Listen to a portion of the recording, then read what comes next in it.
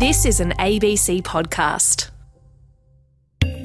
Hi, from David Rutledge. Welcome to the Philosopher's Zone on RN. It's great to be with you once again. If you've been living under lockdown for any significant period over the past 18 months, then you may have been spending more time with your children than you had anticipated back in those innocent, unsuspecting days of late 2019. And especially if you've been homeschooling your kids during that time, then you might have gained some new insights into how they learn, how they process information and solve problems, how they reason things through, how they sometimes stumble over this or that conceptual hurdle. In short, how they stack up as philosophers. Well, one person who's been thinking a lot about all this is today's guest. My name's Matt Beard. I'm a philosopher. I'm the program director of the Vincent Fairfax Fellowship at Crown Lana Centre for Ethical Leadership. And I'm the resident philosopher on the ABC's podcast for kids, Short and Curly. Short and Curly, I'll just mention in passing, is an excellent podcast. If your kids haven't yet discovered it, then there's a link to it on the Philosopher's Zone website, and we'll be hearing from some of the Short and Curly Brains Trust kids a little later in the program. Many of us, I think, at least from time to time, we tend to regard kids as sort of entry-level epistemic agents. They might come out with something profound every once in a while, but that's usually unintended. Basically, they're just vessels that need to be filled with the wisdom and the knowledge of their elders. But today, I'm talking with Matt Beard about what we discover when we drop all that condescension and take children seriously as knowing subjects. Are children philosophers? And if they are, what kind of philosophers are they?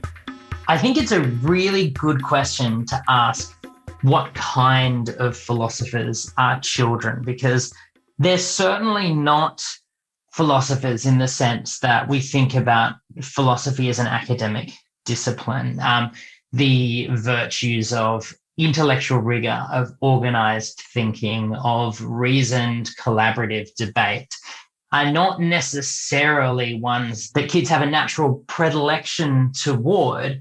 So I think for me, the way that I see this is more that kids are kind of proto-philosophers and have motivations that I would argue are possibly more pure than what we see amongst adults practicing academic philosophy, where it kind of is crossed over with institution and status and, you know, job security and all those kinds of things. And so, like, to be a little bit more specific, you know, we've got someone like Aristotle who talks about philosophy beginning in wonder, right? And I think that's the way that I see kids as proto-philosophers, is that the world is just new and strange and doesn't follow formal rules that they already understand and therefore find predictable and uninteresting. Like, there is a wonder that they take to the world when they're not so old and leathery that I think is kind of wonderful. And that's the sense in which I see kids as philosophers, is that there is a wonder that we can tap into that is a very pure starting point for philosophy. Yeah, it's interesting, isn't it? Because there's a sense in which philosophy is seen as the quintessential reflective activity. You know, Descartes sitting in his cabin and meditating on the nature of consciousness. And if you look at young children, I mean, obviously they're not incapable of reflection, but they are, to some extent, slaves of the passions. And I mean, that's not a criticism. It's one of the things that's wonderful about kids. But is it also, in some sense, antithetical to the business of philosophical reflection in that Cartesian sense? Well, yes and no. Yes, it is in the pure sense of kind of like our image of the philosopher as, you know, armchair bound, reflective, kind of considering the true and essential nature of things. But I don't know that we like how much we want to invest in that model of philosophy anyway, right? Like that idea that we can understand and explain the world at a distance from it, I think is something that has been subject to a great deal of criticism within the academic discipline. And I think that when you actually talk with kids about philosophical questions, they are wanting to respond initially from their own experience, from their own intuition. And I don't want to give the impression that we ought to immediately validate those experiences or intuitions as being, you know, absolutely unchallengeable in terms of their usefulness, in terms of their veracity. But it's not to say that it's a less acceptable mode of philosophy to say that we begin with intuition, we begin with sense experience, we begin with data and information, and then we start to explore the implications of that. That rather than saying, well, we have these theories and we apply those to the world, I think that when kids are engaging in questioning, they're engaging in the world as it is, and then trying to infer from that what we can learn. And I think that method of philosophy has a lot of value in terms not just of the way in which we engage with kids around ideas and concepts, but in terms of the way that all of us think through things. I know working with adults that story and actually getting into the detail of a case study or a scenario is more likely to elicit really robust philosophical reflection than is, the trolley dilemma in its purest thought experiential form, because we're kind of carving out all of the complexity of the world. And I think kids are really eager to throw that complexity in there.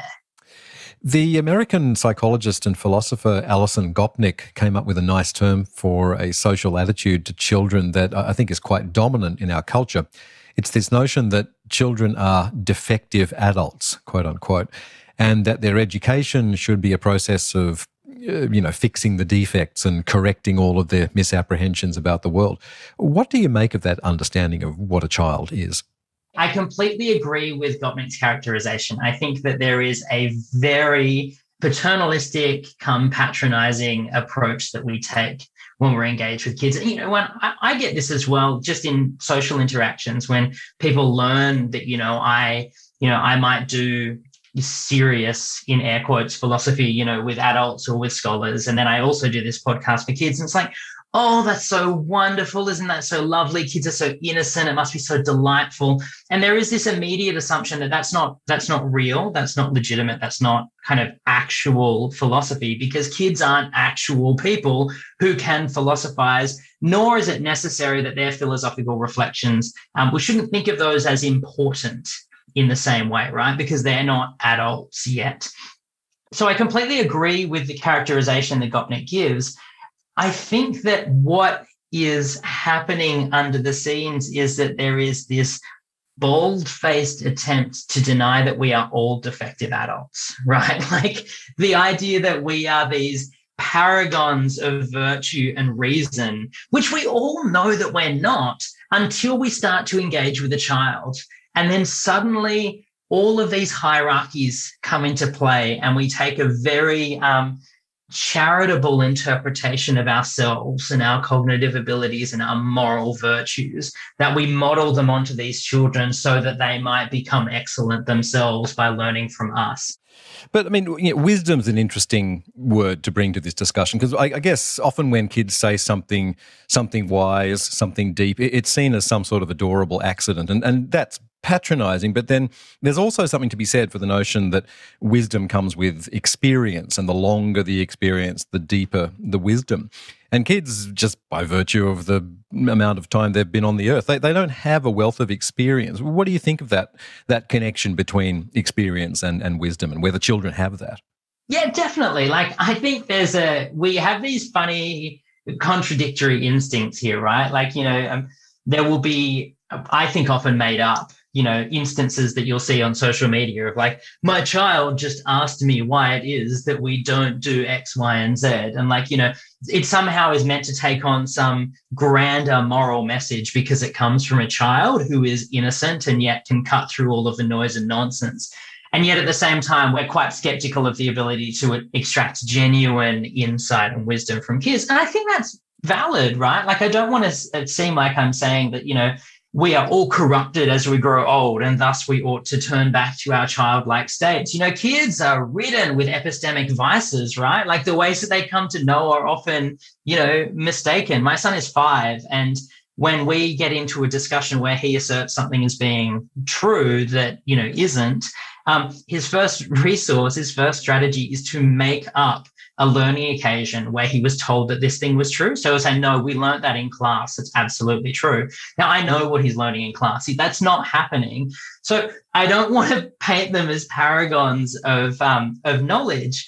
But what I think is interesting when we engage with children in their own situation, and we're open to the possibility that they might be reasoners, that they might be thinkers, that we afford them what someone like Miranda Fricker would call epistemic justice, that we actually do have something to learn from them and they have something to offer that is worthy of hearing, we form in ourselves a certain set of epistemic virtues that we kind of forget, like a genuine love of knowledge, like intellectual humility. And we also encourage those kinds of traits in kids, that we start to encourage and reward curiosity, questioning, collaboration, and uncertainty, and the self-belief that we can work through uncertainty to difficult and complex answers, rather than our instinct being to provide an answer, to explain the world, to render it interpretable or understandable, when oftentimes it isn't that to us, nor is it to children, and yet we present it in that way. And then as they grow, they become frustrated that the world doesn't actually respond to these simple and straightforward rules. This is the Philosopher's Zone on RN. I'm David Rutledge, talking this week with Matt Beard from the Short and Curly podcast about philosophy and kids. My parents swear like it's basically the end of the world. And then I asked, why do you get to swear all the time? And then I accidentally say it because Maggie's just hit me over the back of the head with a plastic cricket bat. And then Dad gets up me and I'm like, but you always swear. And then he always says, well, because I'm the dad and that nothing's going to change that. My parents always say, like, don't have too much technology and you're, like, only allowed a certain amount of time a day. But when I look, like when I'm outside or working or something, they're always on their phones. Sometimes in our house, my mum might say, you need to eat healthy. And then next thing you know, she's sitting in bed eating dairy milk chocolate with caramel. Or when we go to a coffee shop, she goes, oh, you can only have one milkshake, and she'll have like 10 coffees. Dad says, like, because I like fishing a lot, he says don't spend all your money on lures, and then I spend, let's say, $20, $30 on a few lures, and then Dad will go and spend like $350. In the morning, Mum always says, make your bed. So every morning I have to make my bed, and I go in their room and their bed is completely messy. Children have a sense of fairness that seems to emerge very early in their development. It makes me think of Nietzsche and that insight of his that we're formed as moral agents by our submission to the law, and that the law ultimately is enforced by pain, right? You can resist the law, but at the end of that road, inevitably there's going to be pain inflicted on you by the enforcers of the law. And I can remember as a kid, I wasn't particularly rebellious, but I had a very clear and sometimes very frustrated sense of how that worked, like parents or school teachers saying that at the end of the day, you just have to do what we say, and if you don't, you're going to regret it. It all seemed unfair when I was a kid because my parents and teachers were far from perfect themselves. You know, I sensed that authority of theirs was somehow unearned. Yeah, I think that there are two interesting things in what you said for me. The first is I think that there is a real sense of resentment about what kids and young people perceive as abuses of authority on behalf of adults. And adults will often formulate their use of authority, use of power in kind of paternalistic terms, or in terms of respect, that there is some kind of deference that young people and children ought to provide to adults simply by virtue of their seniority in age. And I think that's something that we really want to closely interrogate as a social norm before we start to participate in that as adults. And one of the reasons that we did an episode on hypocrisy was precisely because it was the thing that we got written to the most about by kids. And when our producer, Kyla Slavin, would go out to talk to kids about different topics that we're making episodes about, they would be like, they would continually refer back to perceived hypocrisies and perceived injustices of adults who were not following the same rules that they were asking kids to be subject to. And I think this is important for two reasons. Firstly, like, we made the episode so that we could explore that and do justice to what is a really significant part of children's lives in terms of this relationship with adults and how they manage that. But secondly, we know that a lot of our listeners are adults. They are the teachers and parents who are listening along with the kids, who are participating with the kids. And so there was a sense in which we wanted to be a little bit subversive here, and we wanted to actually confront our adult listeners with a question, which was, do you think that the double standards that you utilize are actually justifiable? And can you justify them to the young inquiring mind who is now going to engage with you in a conversation around this? And then there was a second layer to it, which is to say that if you are the kind of adult who wants your children to be listening to a kids' philosophy and ethics podcast and therefore being an inquiring mind and open and questioning, you need to submit yourself to that in a way. You need to humble yourself and be more democratic in the way in which you talk about norms and you talk about ideas and you talk about behaviors, because that's exactly what the podcast and you, by virtue of giving them access to the podcast, are saying that they ought to be.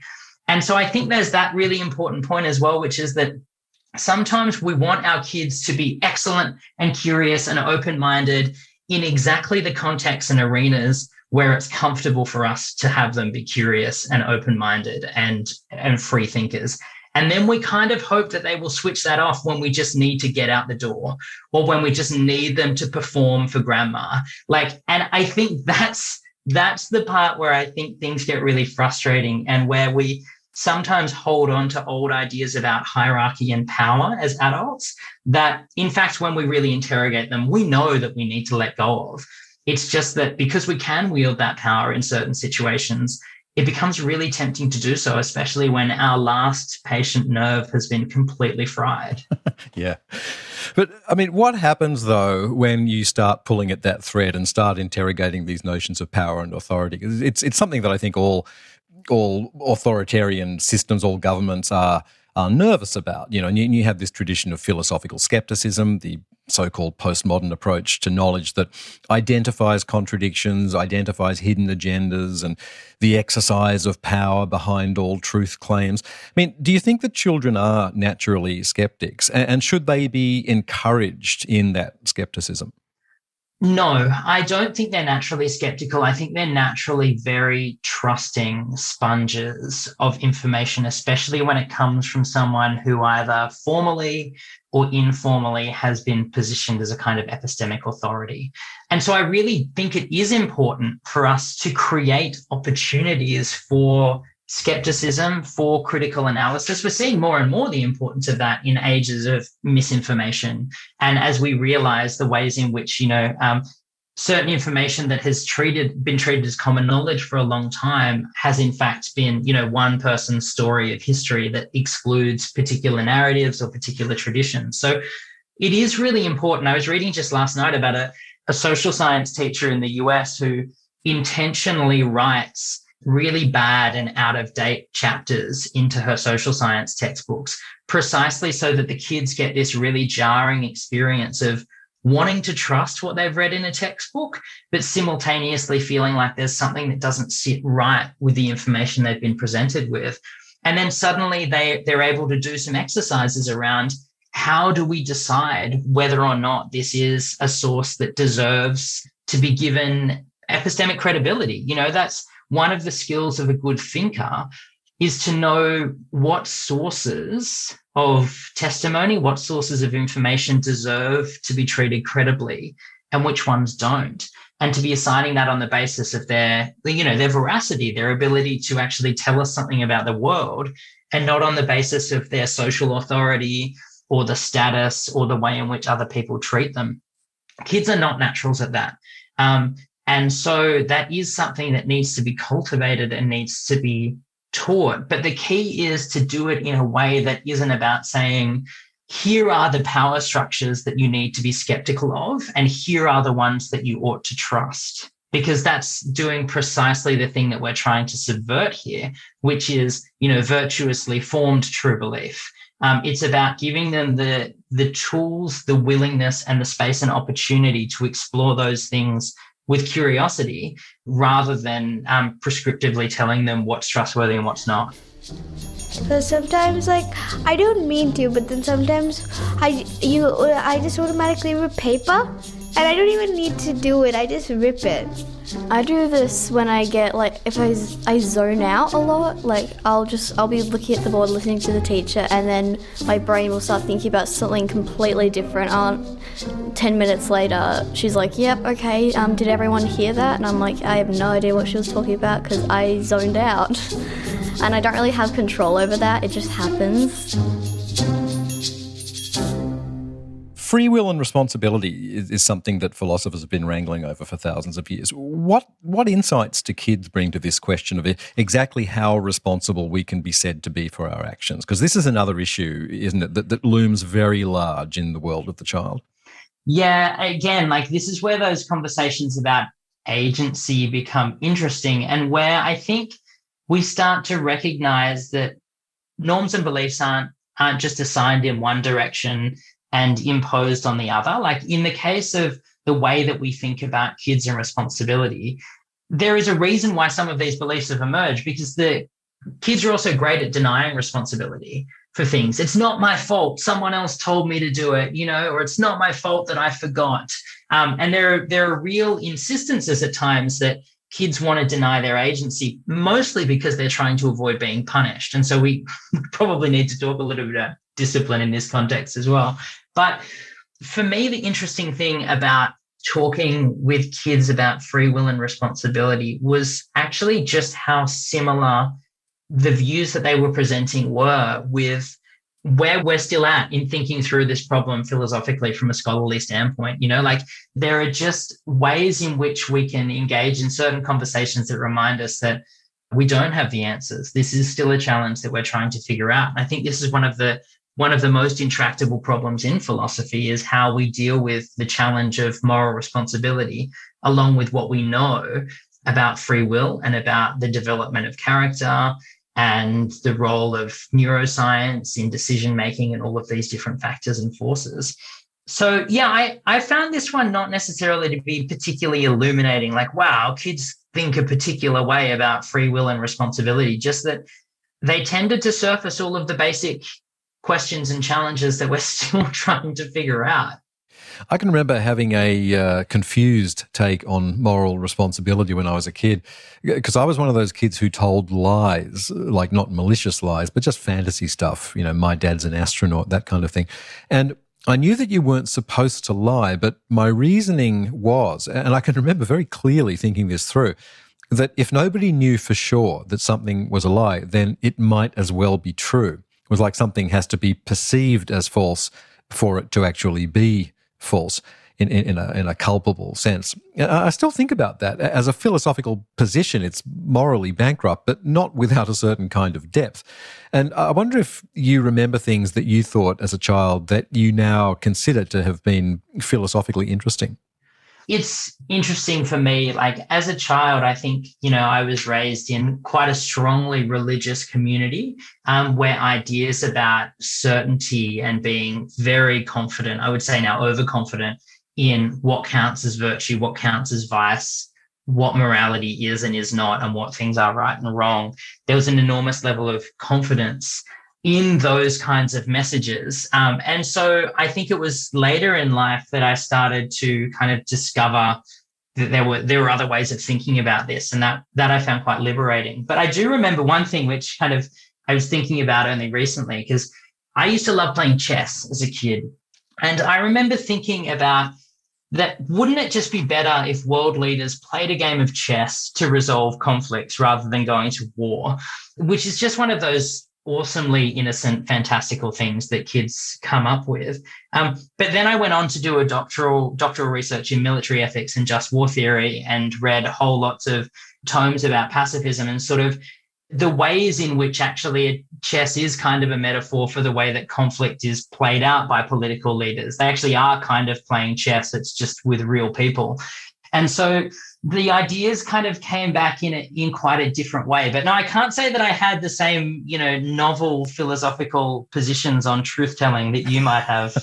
Yeah, novel's a charitable way of describing it. I'm not proud. Matt, just finally, what do you think that adults can learn from kids in terms of becoming better thinkers? What have you learned yourself? I think there's something kind of transformative that happens when we take on the responsibility of being a moral exemplar of good thinking to children, of charitable thinking, of curious and open-minded thinking, and of respectful conversation. And I don't mean respectful in the kind of performative civil way, but where we genuinely afford each other epistemic justice. I think there's something transformative that happens to you when you try to engage with young people in that way, because you suddenly become aware of the amount of beliefs that you might have claimed to have held with certainty that actually, when you engage in those questions in precisely the way that you want young people to engage in questions, you think, oh, maybe not. Maybe I'm not as confident about this as I thought. But the second thing I think that I would encourage people to do is to recognize all of the kind of bad ways of thinking that kids model and that we smile at affectionately and sort of know that they'll grow out of. And then just pause for a second and think how many of those bad ways of thinking are actually ways that we still go about having discussions today. And don't do the thing where you go, yes, that's exactly the way that politicians have debates, shame on them. I think it's an opportunity for self-reflection and to say, what of these modes of thinking, what of these trappings are things that we're actually in our own ways kinds of guilty of? So to go back to the example of my son who creates, false authorities for him to draw on, when he's found to be wrong, like, how many of us actually do appeal to some kind of authority? Everyone says this. We had a former president of the United States saying that. Everyone is thinking this.